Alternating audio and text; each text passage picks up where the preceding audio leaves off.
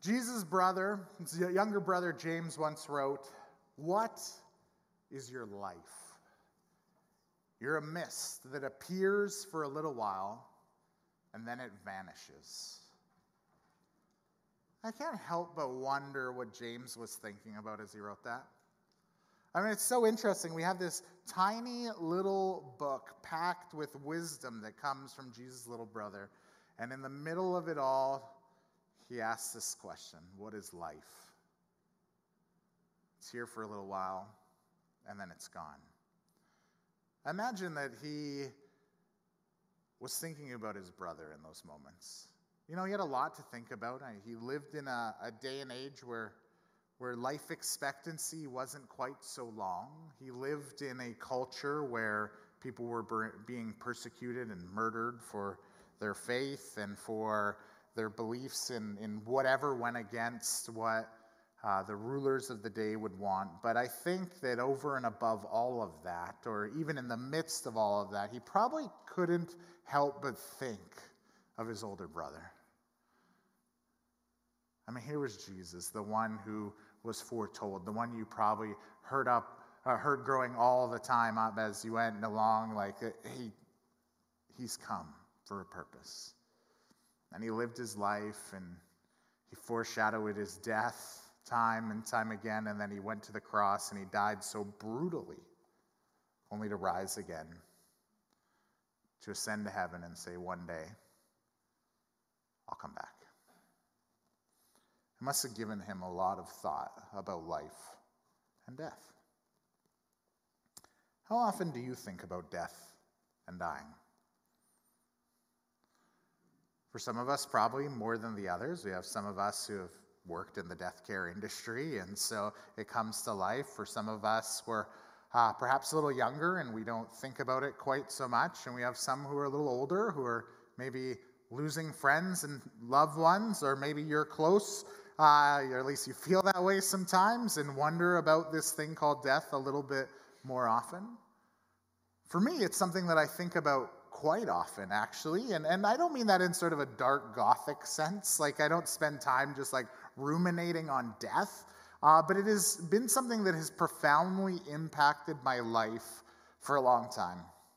I remember the first time that I was really impacted by the topic of death was the year between when I was 15 and 16. I had a really tough year that year because it was sort of the first time death became really real. My grandfather on my mom's side had passed away in the fall, and I remember prior to my mom going, there was this real sense of weight. We were relatively new within a number of years to faith. At least I was in sort of the seriousness of my faith, and I remember my grandfather coming to faith. I wasn't there, but I heard towards the end of his life on his deathbed, and that had me thinking. Then later on in the year, I had this invitation to go hang out with a bunch of friends, and they were going to go drive into the city and hang out and come on back, and then on their way home, they were driving some of the backcountry roads in Alberta, and they were involved in a head-on accident which killed everyone in the opposing car and all but one in my friend's car. I remember sitting there just mourning that and being left with actually a sense of sort of survivor's guilt. Why didn't I go? Why wasn't I involved? All those kind of things. A couple months later, a few classmates were driving through the mountains, and there was a slide that wiped out a whole carload of my classmates, including one very good friend. And so that year sort of set me on this path of sorrow, of asking questions, of wondering. And then since then, I've had sometimes the great privilege and sometimes the great sorrow of walking along a lot of folks who have died. I've witnessed horrible motorcycle accidents that have left people in pieces. I worked and trained as a paramedic, and I was bedside as we lost patients or out in the field where we weren't able to help carry someone home, and that had me thinking a lot. Of course, as a pastor, I would count it a privilege I've got to walk alongside a lot of folks who are in their last days or their last months and been in times of both sorrow and joy as we've got to do that. And all these things have led me to asking a whole lot of questions over the years. What's the point of death and sorrow? What does it mean to live with this? What does it mean to have a sort of fixation on a point in time which we will all arrive to? And I think it's important in light of that, in light of death, for every one of us to consider this.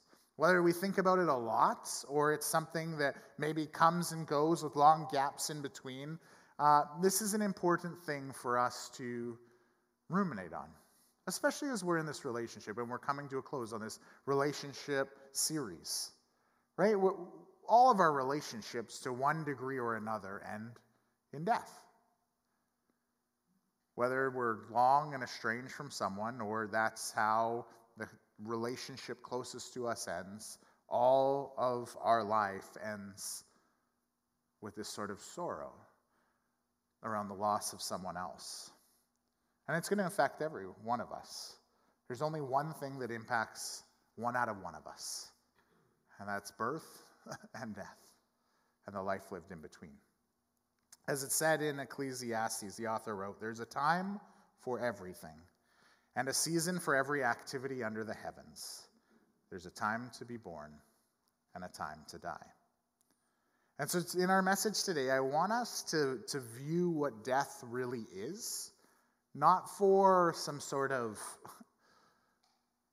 grief and weight, but so that we can work through perhaps some of the sorrow as we have an opportunity to move towards hope. That's what the Bible gives us, actually. It gives us this transforming view of what death can be. And that's what I'm hoping to do today. And then because we're in this relationship series, I want to share with us just a couple thoughts at the end about what can we do as people of faith as we walk alongside people in their last end of life, whether that's a parent or a grandparent, a spouse, or someone else that we know who's going through maybe some sort of tragic sickness or circumstance. But let's start with this idea of what is death. What is death? Well, death is a separation. That's a definition that I read. Someone wrote that. Death is a separation. I thought that was really interesting. Because that's what happens when we think about death. On one hand, it's a separation in a physical sense, a person from their body. At the end of a life that we live, we believe that, especially from the Christian worldview, that a person continues, even though their physical heart and brain might have stopped going on. In a spiritual sense, then, death is something more. It's a separation from the one who created us, from the God of the universe. That's what we talk about when we read the Bible, and we often hear about death. Death has all sorts of different separations that it leaves, and that's often what leads us to these places of sorrow. It's a separation of relationship with one another. It's why people carry that weight with them when they lose a loved one. Now, as we read about death, as I said in Scripture, it sort of paints us this picture all along the way about what death really is. And it starts right in the beginning of the Christian Scriptures, and it's framed again right at the end.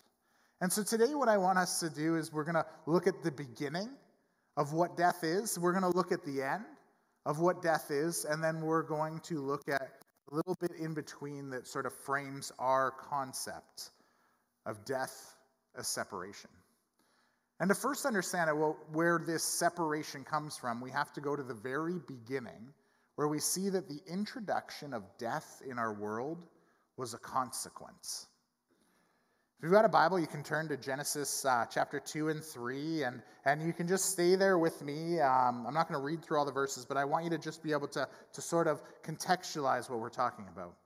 Right at the beginning of the world, God put a plan into place where he had created something beautiful. And he created beautiful, wonderful people to live within it. And it was in the place that we often refer to as the Garden of Eden, where God would walk alongside of these people. And he would walk with them, and they would get to know him, and he knew them in a deep and special way. And he said, life is wonderful. And to keep this, all that we have to do is have a relationship, and you need to not do one thing. See that tree over there, the tree of the knowledge of good and evil? I don't want you to go there. I don't want you to eat of that tree. I want you to just trust in me, in my sense of what knowing good is really all about. But of course, Adam and Eve decided to not take God up on what he had offered them. They chose to allow the deception that they experienced to lead them towards taking the fruit off that tree and welcoming in death. We see that what happens right after Adam and Eve eat of that fruit is that death comes into the world. Death comes, and with it comes 3 separations. 3 separations that will forever mark the history of humanity until one day Jesus returns. The first thing is a separation from innocence and purity. There's sort of this moral death that occurs when Adam and Eve choose to eat from the tree of the knowledge of good and evil. Right? They choose to go away from what God wants. They choose to separate themselves from what God has designed to be good for them. And in doing so, we see that there's tragic consequence. It says, then the eyes of both of them were opened, and they realized that they were naked. So they sewed fig leaves together, they made coverings for themselves, and then when the man and wife heard the sound of the Lord, they hid from him. And that's the second separation that begins to happen from them. They begin to be separated from God. No, they don't really escape God's sight. God knows where they are. God ends up calling out to them and seeing them. But there becomes this disconnect, this wedge that's driven in between them and God. It's in this disobedience that they begin to experience a spiritual decay. That's where the sorrow comes in. It's where the hurt, the pain, the things that should never have been begin to get into their soul. That weightiness we all feel comes in because of a separation between us and the only one who is perfect, good, loving, gracious, and merciful. The Apostle Paul later will write about this, and he says, the wages of sin, the wages of the disobedience, of the moral failing will lead us to death. But when he's talking about that death, he's not just talking about the death of our morals, he's talking about the separation of God. He'll go on later and say, but the free gift of God is eternal life in Jesus Christ our Lord, and that's going to be the focus of our time of communion together today. But this is where we experience separation. The third separation then, of course, becomes our physical death. It's because of our disobedience of God that our bodies began to struggle and fail. In God's original design, we were meant to keep on ticking. We're supposed to be like the perfect picture of the Energizer Bunny who just keeps going and going and going. We see that, and we know that because we see what eventually God will write, and we'll come to this in a bit, in Revelation, that we are meant to exist in perpetuity for an eternity with him in perfection. And so this is what God designed. But when Adam and Eve chose to separate themselves from God and his design, in comes the brokenness of our body. And so all of us, for the rest of our lives, for the rest of history from Adam and Eve, will live up until a point that our bodies totally broke. That'll look different for each and every single one of us, right? We know people who pass away from different deaths and diseases, to people who have tragic accidents. There's natural disasters. There's all sorts of things that bring us to the end of our life. But because of the disobedience of God, in comes this failing and this separation from our physical body.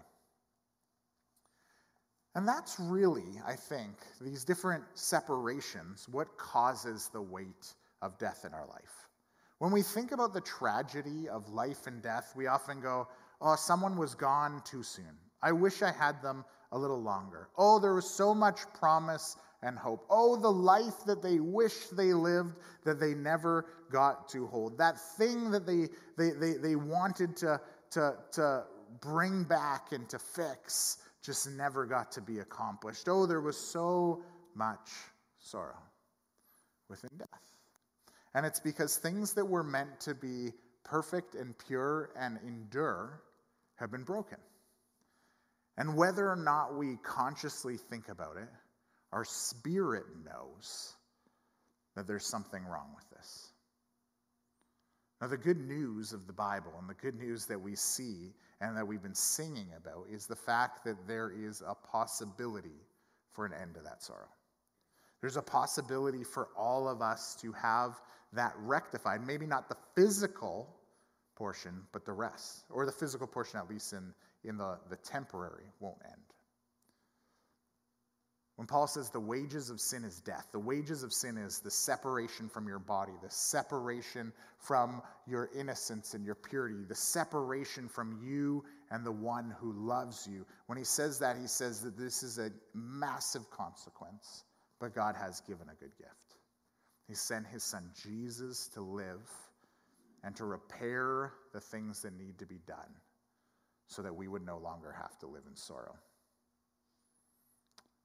Though death comes and goes for us all, there's an opportunity for having reconciliation and a movement past all of those sorrows in life with Jesus. You know, I grew up in a church tradition where I don't know if we talked about death a whole lot, but every time I can think of remembering back about how we talked about death, it was always this sense of pain and sorrow. It was always this heavy reflection. I think that's important because part of that is what can be used by God to bring us to faith in him. But the shame of it, I think, is this, that we only listen to part of the story that God wrote. Because for followers of Jesus, death isn't just a consequence. It's a trade-up. There's actually an upgrade for followers of Jesus that comes when we experience death. A physical death where our body stops to work for followers of Jesus leads to something new. And for that, I want us to turn to Revelation chapter 21. Let's go right to the end of your Bible. This is where I want you to just stop and think for a moment to hear how that sorrow can be rewrote. How our narrative and our understanding of death can be changed and seen instead of something heavy as something beautiful. This is a vision that John sees about the end of life for people. After Jesus has returned, after the dead have physically been resurrected back to life, he says this, I saw a new heaven and a new earth. For the first heaven and the first earth had passed away, and there was no longer any sea.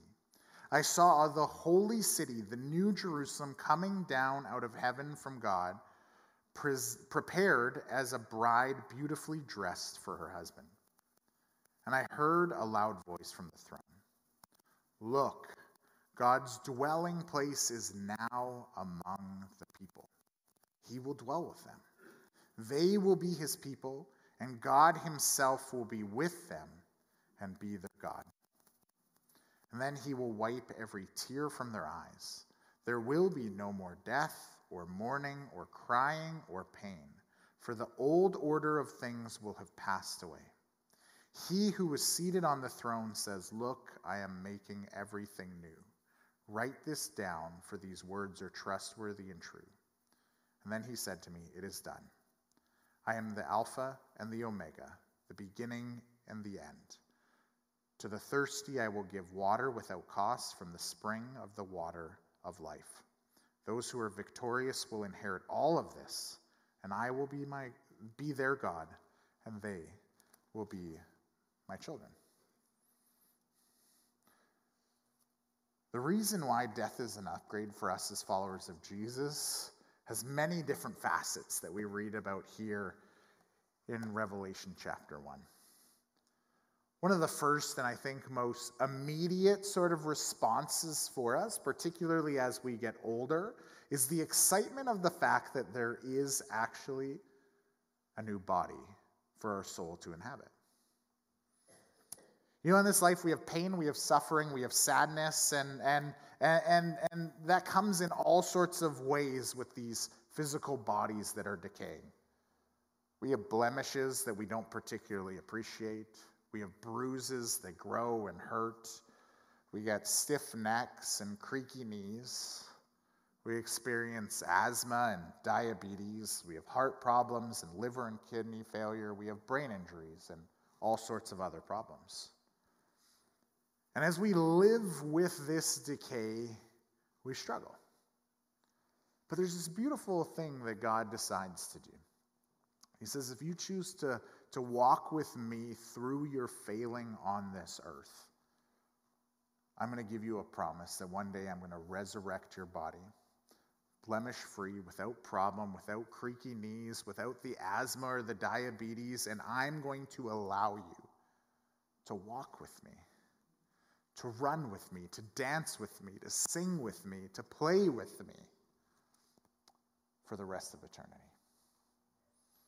And by the way, there's going to be no more sorrow. There's going to be no more need to be sad. There's going to be no more need to have that weight that lingers with you, that brings your shoulders down, that makes your heart feel heavy. It's all going to be gone. You're going to be reunited with me. And you'll see for the first time the fullness of who I am and the fullness of who you were meant to be without the death that came from sin. And that gives me a lot of hope. That gives me a lot of excitement.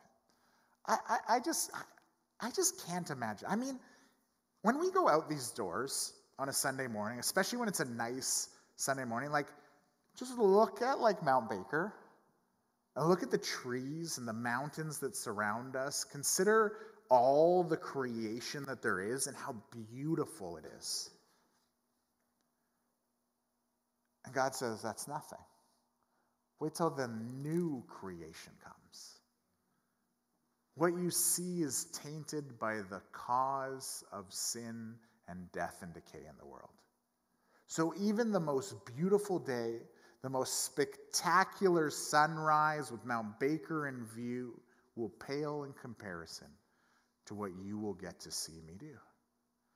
This is a promise that God has for us. And he goes beyond that, and he actually says, not only will you be physically brought in a healthy way, in a perfect way, in a way that will allow you to run and go and enjoy and dance and sing, but you will also get to be with me. All through your life, you will live with this tainted view of who God is. Even if you are the most expert scholar of Scripture and you spend countless hours studying God's Word and allowing Him to reveal Himself to you as good and beautiful, you'll never fully understand it because your mind's been twisted, your heart's been turned, and the sin that you have been brought is like a film that's been rubbed upon your glasses. But Jesus says, but when you come into my presence, I'll wipe the film away. We'll throw away those glasses because you won't need them anymore, and you will get to experience all of who I am. That really, really excites me. Because, I think God's already pretty incredible.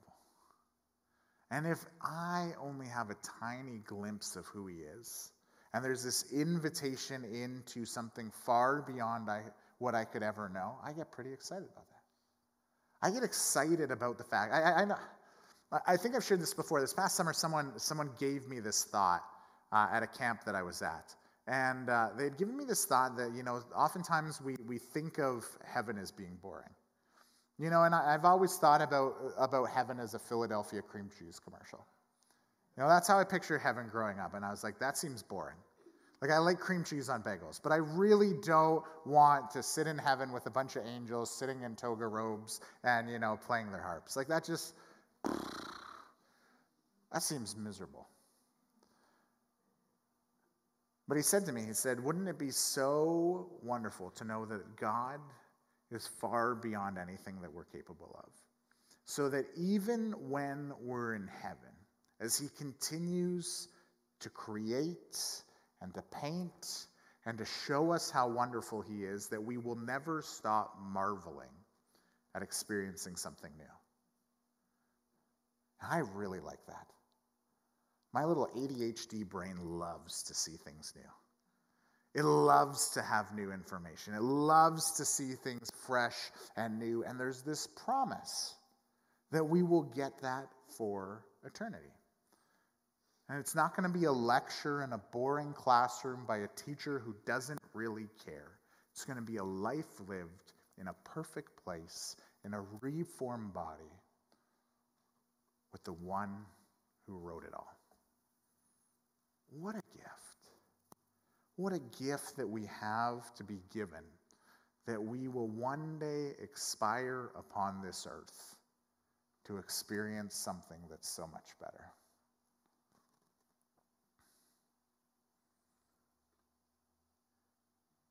I think we need to think about that a little bit more often. Because when we come to the experience of knowing the loss of the love of someone in our life, their presence in the world that we go, it's painful. But it's a lot less painful.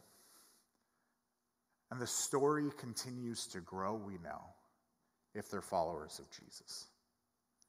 And that's actually a gift. That's actually a gift for us to step into as we walk alongside someone who knows the person and the presence of Jesus. We actually get to celebrate the end of a life, even though it's still hard. It's not to minimize the sorrow, but there's an invitation into something deeper. I want us to focus on that a little bit more.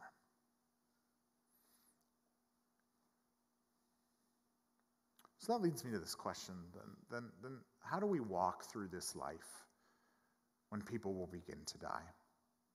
How do we walk alongside someone who is dying? How do we treat ourselves in light of this story that God will continue to write? Well, I think in that regard, it's perhaps something that we need to grow in, and it should be an encouragement for us to live the Christian life in a new way. When I was trained as a paramedic, one of the first things they drill into your head, and they do this for all sorts of people, for firefighters, for nurses, for doctors, they teach you that if you're going to care for others, you need to first care for yourself. And one of the first things that they drill into you painfully is to wear something called your PPE, your personal protective equipment. And they'll actually make you run drills where you'll go in without it, and then suddenly they're like, oh, by the way, you just walked into something and now you're sick and you're going to die from it. And you go, oh, shoot. Right, I need to put on something myself. I need to make sure I'm wearing my gloves and goggles. I need to make sure that my mask is on. I need to make sure that before I enter into a scene of a tragedy or before I go into a patient's room, I need to make sure that it's safe. I need to make sure that I'm protected, because if I get hurt, I'm not much help to anybody else. I'm not going to actually be able to care for their needs in the way that they need right now. People need us at our best, especially when times for them are worst. In this way, I think one of the most important things we can do is to take care of ourselves, physically, mentally, emotionally, but especially spiritually. A couple weeks ago, I asked a friend of mine who'd recently lost his wife what the best piece of advice he could give to someone who's walking alongside someone as they die. And the advice he gave me was this. He said, start with your walk with Jesus and stay there for a long while, as long as it takes. He walked alongside of his wife towards her death in this life. and he began to realize how real God was in his life when he drew near. He realized the depth of his relationship with Jesus impacted every day when he'd go visit her in the hospital, when he'd talk to his kids and his grandkids. Walking alongside someone in death or living our life in light of death is an invitation not just to love others, but to be loved by God as well. It's an invitation for God to meet our deepest needs and begin to allow the seeds that will one day come to fruition in life after death to come and become a greater part of our life here on this earth. Our salvation, the good news of our hope in Jesus and our following him, doesn't actually just start one day when we're in heaven. It starts here and now as we walk and grow, even as we approach death. I think when we think about death, it invites, and walking alongside somebody in it, it invites us into something more deep when we hear the words of Jesus. These are the words of Jesus. Come to me, all who labor and are heavy laden. I will give you rest. Take my yoke upon you, learn from me, for I am gentle and lowly in heart. You will find rest for your souls. For my yoke is easy and my burden is light. Jesus experienced life and death. Remember, not only did Jesus die on the cross, but he experienced the loss of one of his best friends. Right? Jesus walked alongside Mary and Martha and Lazarus, and when Lazarus died, he wept. Jesus knew what it was to lose a best friend to death. But he never lost hope. We saw that he saw what God could do in eternal in resurrection, and he performed a miracle which allowed us to see, in part, what would one day become truth and reality for all of those who would come to him in relationship. That we would experience life after death. And that's the story he wants to invite us into. That's the experience that he lived, that he offers you to come into, to grow from his wisdom and his knowledge and his grace and his insight into things that you and I can't even possibly know on our own. The invitation of the pain is to allow God to speak greater to us. C.S. Lewis actually writes, he says, pain insists upon it being intended to. And remember that God whispers to us in our pleasure, speaks to us in our consciousness, but he shouts to us in our pain. It's his megaphone to rouse us in a deaf world. If you ever find yourself in a place where you're pained by the death of someone else or the potential of someone else dying, I encourage you to view it as an opportunity to hear from God. It's like his megaphone. His megaphone to yell into your life, I love you. I know. I have more story for you. If you'd come to me, if you'd take on my yoke, if you'd allow me to ease your burden here on this earth, I will give you an even lighter yoke when you come home. And as we walk alongside people who are maybe closer and closer to going to that home, I would encourage you to remind them of that most important thing in their life. It's really hard to do, to keep someone fixated on who God is when they're in pain and when they're suffering, but it's amazing what it can do. A few months ago, I got to visit a friend in the hospital, and he was nonverbal, and he was struggling with being aware and present and the pain that was going through his body. But what was amazing was that if those of us in the room would read our Bible or we would pray, the spirit that God had given him would actually come up to the surface. We were actually able to see a tangible difference in his life, even though his body was failing, because he knew. His spirit knew that there was something deeper, that there was something greater, that there was something more that God had in store. And it was beautiful. And so I encourage you, you have no idea, even if someone is nonverbal, even if someone is on life support, you never know what God can do, because God speaks beyond the body. He speaks into our very souls. And if you're walking alongside someone who doesn't know Jesus, you got to let them know. I mean, sometimes we just worry, right? We worry about sharing our faith. We worry about the reaction someone may have, right? Especially when we talk about things like death as a consequence. That we're all in need of a Savior because we've rebelled against God. We hesitate to share that at the best of times, but in the worst situation, it might be what's needed most. And it's not ever meant to be as a hospital bedside visit or a moment in the hospice. It's not meant to be something that beats them down, but it's meant to be something that provides them hope. It's meant to be something that says, you know what, it doesn't matter if you missed it all along this road. Jesus is here now. He is present. And it's amazing. I know stories of people in my own family who've come to faith in the end of their rope, at the end of their road, and we get to say, man, Jesus, are you beautiful? Man, do they get the great privilege of seeing him first, even though they maybe came to him a little bit after us. There's an invitation into something beautiful in death, and so I hope we can remember that.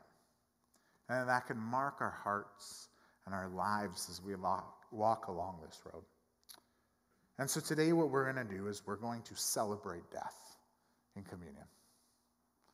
We're going to actually celebrate that though there's the pain and sorrow that comes with death, there was a death that had the power to rectify that whole situation and bring our world into something new. And while we haven't seen it, it will come to be. We're going to celebrate the breaking of Jesus' body, the pouring of his blood for the forgiveness of our sins. And so if you're a follower of Jesus, I encourage you today to come to communion with a heart, yes, that carries the weight of the fact that our world has separation and brokenness because of our sin, and feel that sorrow, but also feel the celebration that we have that Jesus rewrote what would come next. We live in this tension, the grief of our sin and the celebration of the death of Jesus. Recognize that your sin was held to the cross as his body broke. But as he breathed his last breath, he also declared victory over the story that you wrote. Recognize that he finished what none of us could have accomplished in our own death, and that he invites us into a new life with him if we would choose to follow him, if we would choose to live our life followed upon his road to experience all that he would bring. So over the next few moments, as I pray, where our band's going to come up, our communion servers are going to head to their tables. If you can't come to one of the tables, put up your hand. Just take the invitation to come, receive the bread and the cup, and then head back to your seat. Reflect on that weight of the good and the bad of death, and then we'll take part in celebrating Jesus' death together. First, let me pray. Heavenly Father, we thank you for who you are, and Lord God, that you, as I said many times, that you rewrote our story.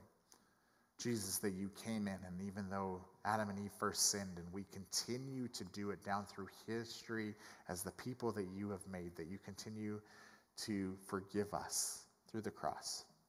Jesus, we thank you that you suffered so violently, so painfully, so that we could have hope. So that for us, life and death wouldn't be the good part and then the part where we end and go into the ground or get turned to ashes, but Lord God, that we could have life and hopefully live it to the full, but then experience death so that we could experience the trade up that comes from knowing you. That we could experience life even more beautiful. That we can experience the fullness of your presence, so that we can experience every good thing that you want to create and do in our lives. Lord God, will we not be a people of sorrow? Would we be a people of great joy?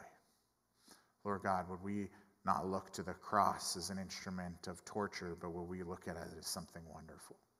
God, will we not see our own frailty as something that we mourn because it's going to end here, but would it give us this excitement for what you will continue to do?